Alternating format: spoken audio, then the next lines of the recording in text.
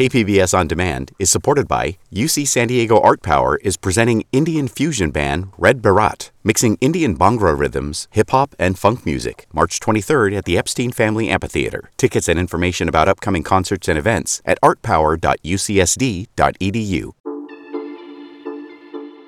So school is back in session. Lots of students, though, aren't going any further than their living rooms to go to school this year. Because of COVID, many schools in California and across the country are closed for in-person learning. They're offering online instruction only until they can figure out how to make it safer for kids and for staff. I'm Alan Lilienthal, and in Only Here today, we're replaying an episode that first aired last year. It's about students who, under normal circumstances, have to cross an international border to get to school. And actually, we know some students who are still making this tedious journey, even now in the middle of a pandemic. They're kids who live in Tijuana but attend private schools in San Diego, and many of those schools did get a waiver to reopen. So enjoy the episode.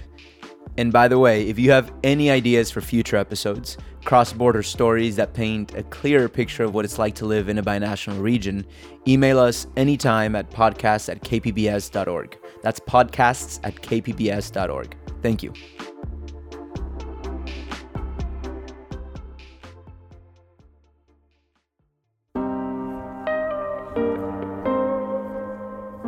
Living in a border town means different things to different people.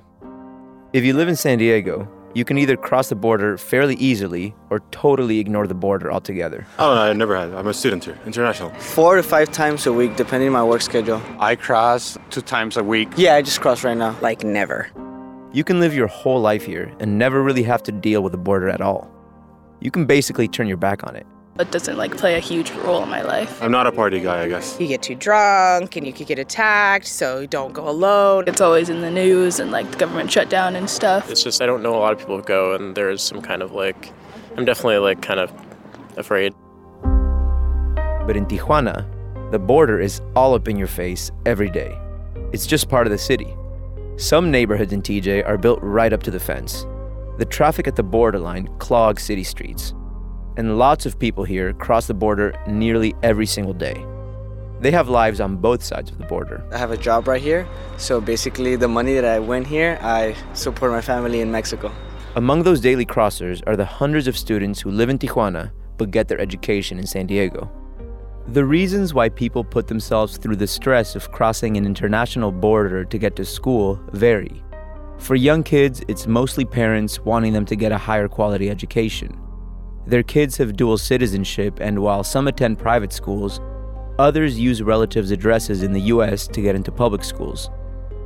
But for many of the college students, it's simple math. Rent in San Diego is expensive, and in Tijuana, you can rent an apartment for just a few $100 or stay with your family. Plus, graduating from an American university can also make it a lot easier to get a job in the U.S.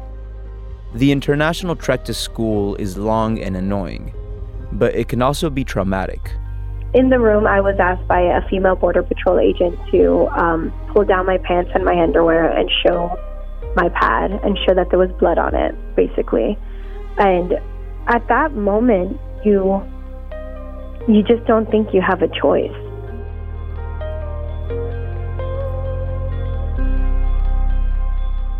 I'm Alan Lilienthal, and you're listening to Only Here, a KPBS podcast about the place where San Diego and Tijuana meet. Today, a story about students who cross an international border for their education. Only here can you find students that cross countries just to get to school. More after the break.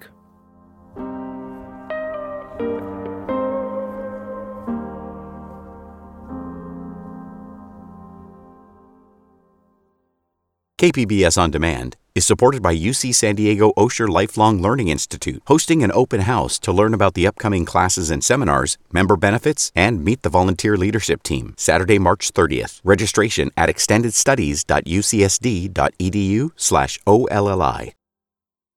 Alex Zaragoza was going to school.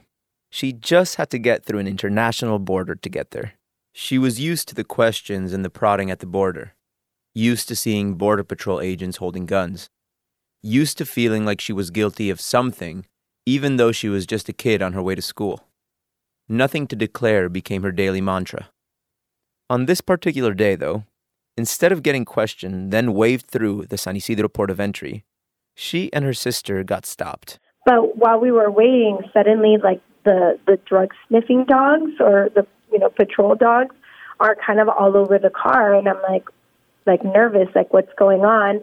And suddenly she's just like, oh, like, well, there was, like, we had weed in the car yesterday. There's nothing in here now, but it probably still smells. And I'm just like, oh, I don't know. And so we, of course, get pulled into secondary inspection. And so we were like, we parked the car. We're escorted out of the car. We're taking it into whatever holding room. And at that point, they start asking us questions, and then they separate us. They take my sister away, and they take me away. At this point, Alex says she was freaking out. This was years ago. She was just a teenager at the time, and she was alone, scared, and being told what to do by an armed Border Patrol agent. And they do a pat-down, basically, just general pat-down to see if you have anything. And as they're patting me down, they detect a maxi pad. So I was on my period. I was wearing a pad at that time, and they felt it. And so they then escorted me to a private room where in the room I was asked by a female Border Patrol agent to pull down my pants and my underwear and show my pad and show that there was blood on it, basically. And at that moment, you just don't think you have a choice. Alex Zaragoza is an editor for Vice in New York now, covering culture. Over the years, she's written a lot about the border and her personal experiences. She grew up here and started crossing the border to go to school when she was 12 and her family moved to Tijuana. She had to wake up at 5 a.m. just to get to class on time. I went from literally driving like 10 minutes from my house to Chula Vista Junior, where I went, to then having to cross the international border to get to school, and like the 2 hours that took every day. Alex says the commute was more than just time-consuming. She says it took an emotional toll. Like, crossing the border exacerbates so much, intense feelings and, just stress. It exacerbates stress and anxiety, like so much. And my mom at that point was dealing with, depression and really severe anxiety and, having had, a workplace injury. So then having to deal with, crazy cars honking all the time and, just the being in a border for 2 hours and is my daughter going to get to school on time, whatever. It was really intense for her. It was intense for me as just a kid, coming of age, and having to do it while navigating the code switching and just, being embarrassed because you're taught to be ashamed of where you come from, when you're from Tijuana and stuff. So now having to do that every single day, that starts to weigh on you, and it starts to have bigger implications on your identity and how you view yourself, how you view where you come from, what opportunities are available to you. Because, if I wanted to go to college, it was just going to be a little bit harder than for all the kids that lived in San Diego,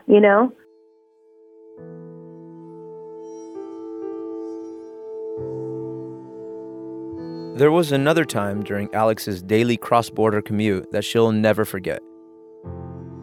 She says her family crossed one day on the way to school and immediately got stuck in standstill traffic.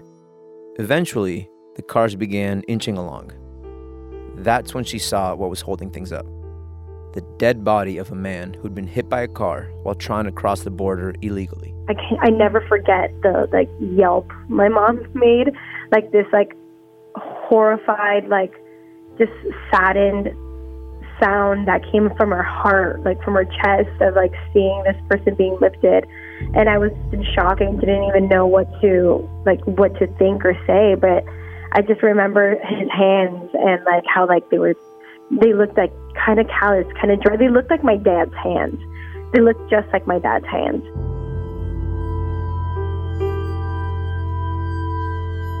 I could kind of see his jacket, and it was dusty and stuff. And there's just things where I was I saw this person who was just trying to get across the border. It just brought that understanding, like the space that I was crossing every day. For us, it was definitely a nuisance. It was definitely traumatic and has all these other implications. But for other people, it's life and death.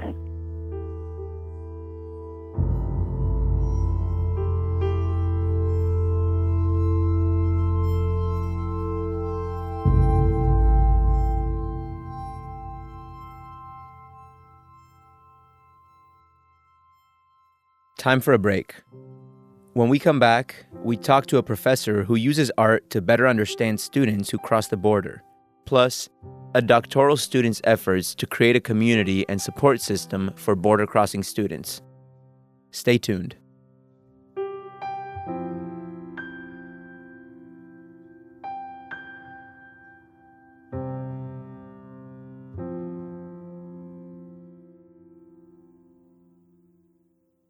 KPBS On Demand is supported by the University of San Diego, offering professional and continuing education courses in the areas of business, education, healthcare, and engineering. For enrollment opportunities, visit pce.sandiego.edu.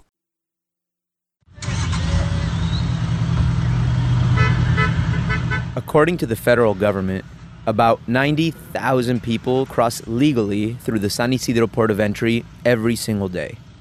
No one knows exactly how many of those are students going to school, but a professor at San Diego State University estimates that it's in the thousands.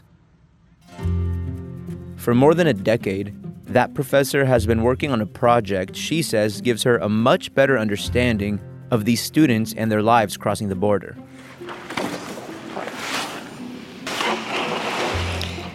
Well, what we have here, it's, again, the first element of this mental map, it's the idea. Norma Iglesias Prieto is obsessed with how people in San Diego experience, or don't experience, the border. The San Diego State professor has spent 33 years of her life studying the border. She lived in Mexico for the first half of her career, but came to San Diego to get a better understanding of life on this side. One of the classes Norma teaches at SDSU is an introduction to border studies. And for the last 14 years, she's required students in that class to draw large maps of the border. So the mental maps are exercise in which I ask the students to think about how borders and borderlands affect their life. And they have to express it in a graphic way, in a mental map. She tells the students not to worry about making the maps geographically accurate. Instead, she wants them to include drawings of places that mean something to them, and the roads that they take to get to those sentimental spots. The resulting drawings are super fascinating.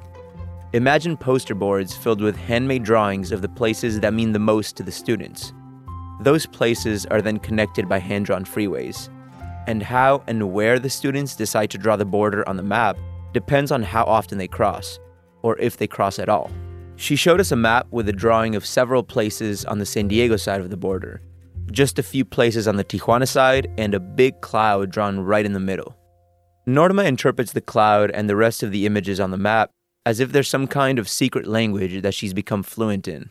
She pointed to a line drawn through the middle of the cloud. That is referring to his thinking, no? His mind. His mind is divided. His thoughts are divided in two. The U.S. and that is related with the Chicanos, that is part of the flag of Cesar Chavez, the Farm Workers Union, justice, SDSU, and the word gente, that means people in Spanish, this our people. So it's very clear that have a very Chicano awareness of his condition of being a minority or a Mexican American. This person is divided in terms of a language and a culture that is related with media, music and education, the formal way of thinking, that is the American, but that the fate, because it's a cross with roots, that means his past, his mind, his faith is related with Mexico. Norma analyzes every part of the map, distilling meaning in each tiny detail. She says the maps have given her a much better understanding of the border and how it impacts people living near it. In her broader study of the border, Norma relies on more traditional scientific research and data that helps explain the border's economic and social impact on the region. But she says these carefully planned and deeply personal hand drawings by her students paint a much more intimate picture of the border, one that can be easier for people to relate to. Students will draw things like SDSU and the place they work on the US side, and then they'll draw their grandma's house and their favorite taco stand on the Tijuana side. She uses the maps to put her students into categories that show their relationship to the border. She says every student falls into one or more of 8 different categories she's created. And those categories range from non-border, the students in San Diego who basically ignore the border's existence, to global students who lead lives across multiple borders. She says her favorite maps are those of the students who have built full lives on both sides of the border here. These students depict how the border can offer value and opportunities on both sides. She loves the way a truly trans-border lifestyle looks when drawn out on a piece of paper. With the border and a potential new wall at the center of a heated national debate, Norma says now more than ever, it's important to really understand and document how people live their lives in border towns. She says the two countries are connected, whether people like it or not. And the thousands of people who cross the border every day are a population that is too often ignored and left out of the border debate. You could imagine how we are interconnected. The level of interdependence or integration is basic. There's people who recognize it because it's evident in their life, that is more evident in the South, that we are integrated to the North, than the recognition from the North that they are or we are integrated to the South. And this is because of the asymmetry. It's like the powerful don't want to recognize that I depend on the less powerful. Imagine that the border, for half of the population of the trans-border region, the border is an opportunity. But for the other half, the border is a problem, is a risk. So the same person that saw in the past the border as a problem suddenly could see the border as an opportunity. Yeah. In terms of businesses, access to health services, in terms of culture, just the fact that you could be exposed to another culture, national culture, just by crossing, eating, opportunities of eating, drinking, friends. It's like open the possibilities instead of closing the possibilities. Yes. So what I want is to not only teach about this incredible universe of different experience, I'm learning from my own students how complex and the tension that exists in this incredible area that I'm convinced that is a laboratory.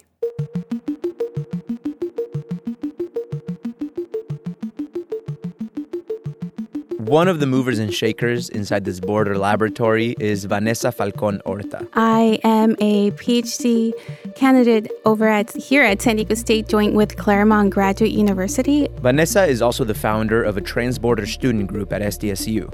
She lives in both San Diego and Tijuana.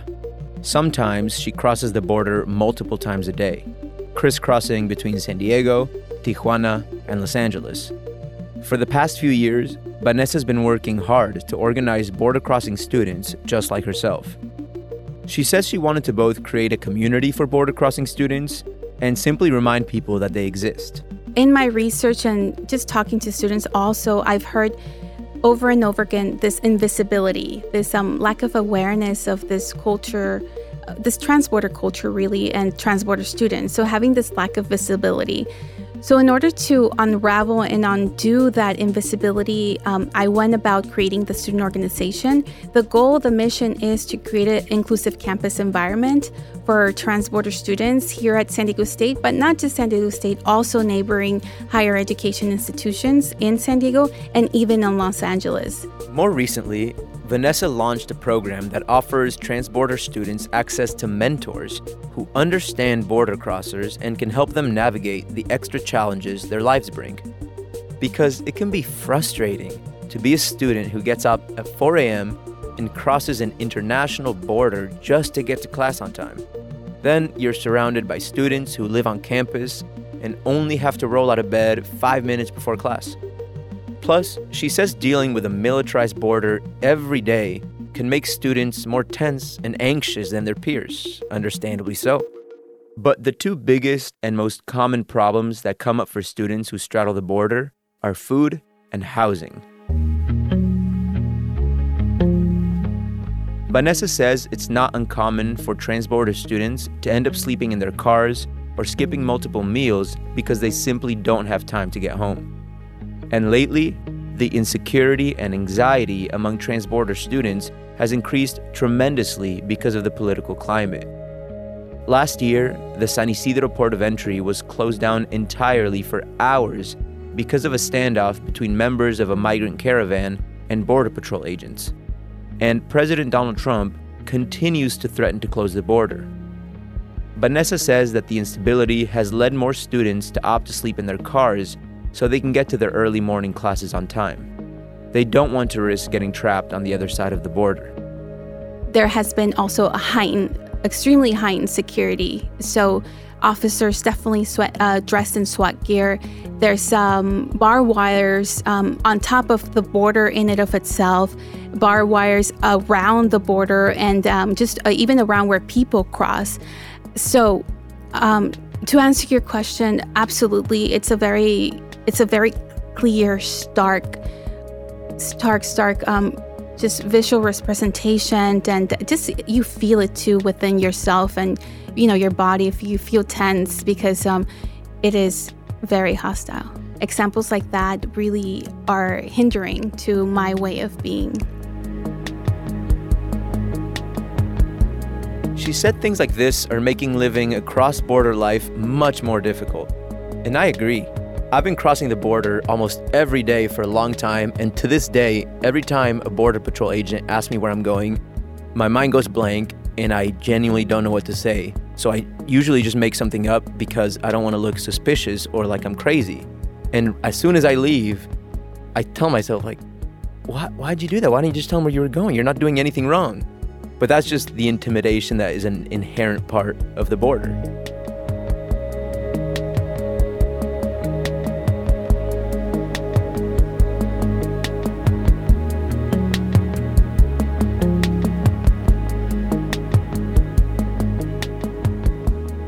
Only Here is a KPBS podcast hosted by me, Alan Lilienthal. It was written and produced by Kinsey Moreland. Emily Jankowski is the director of sound design. Lisa Morissette is operations manager, and John Decker is the director of programming. KPBS podcasts are made possible by listeners like you. Go to kpbs.org to make a donation or become a member today. Thank you.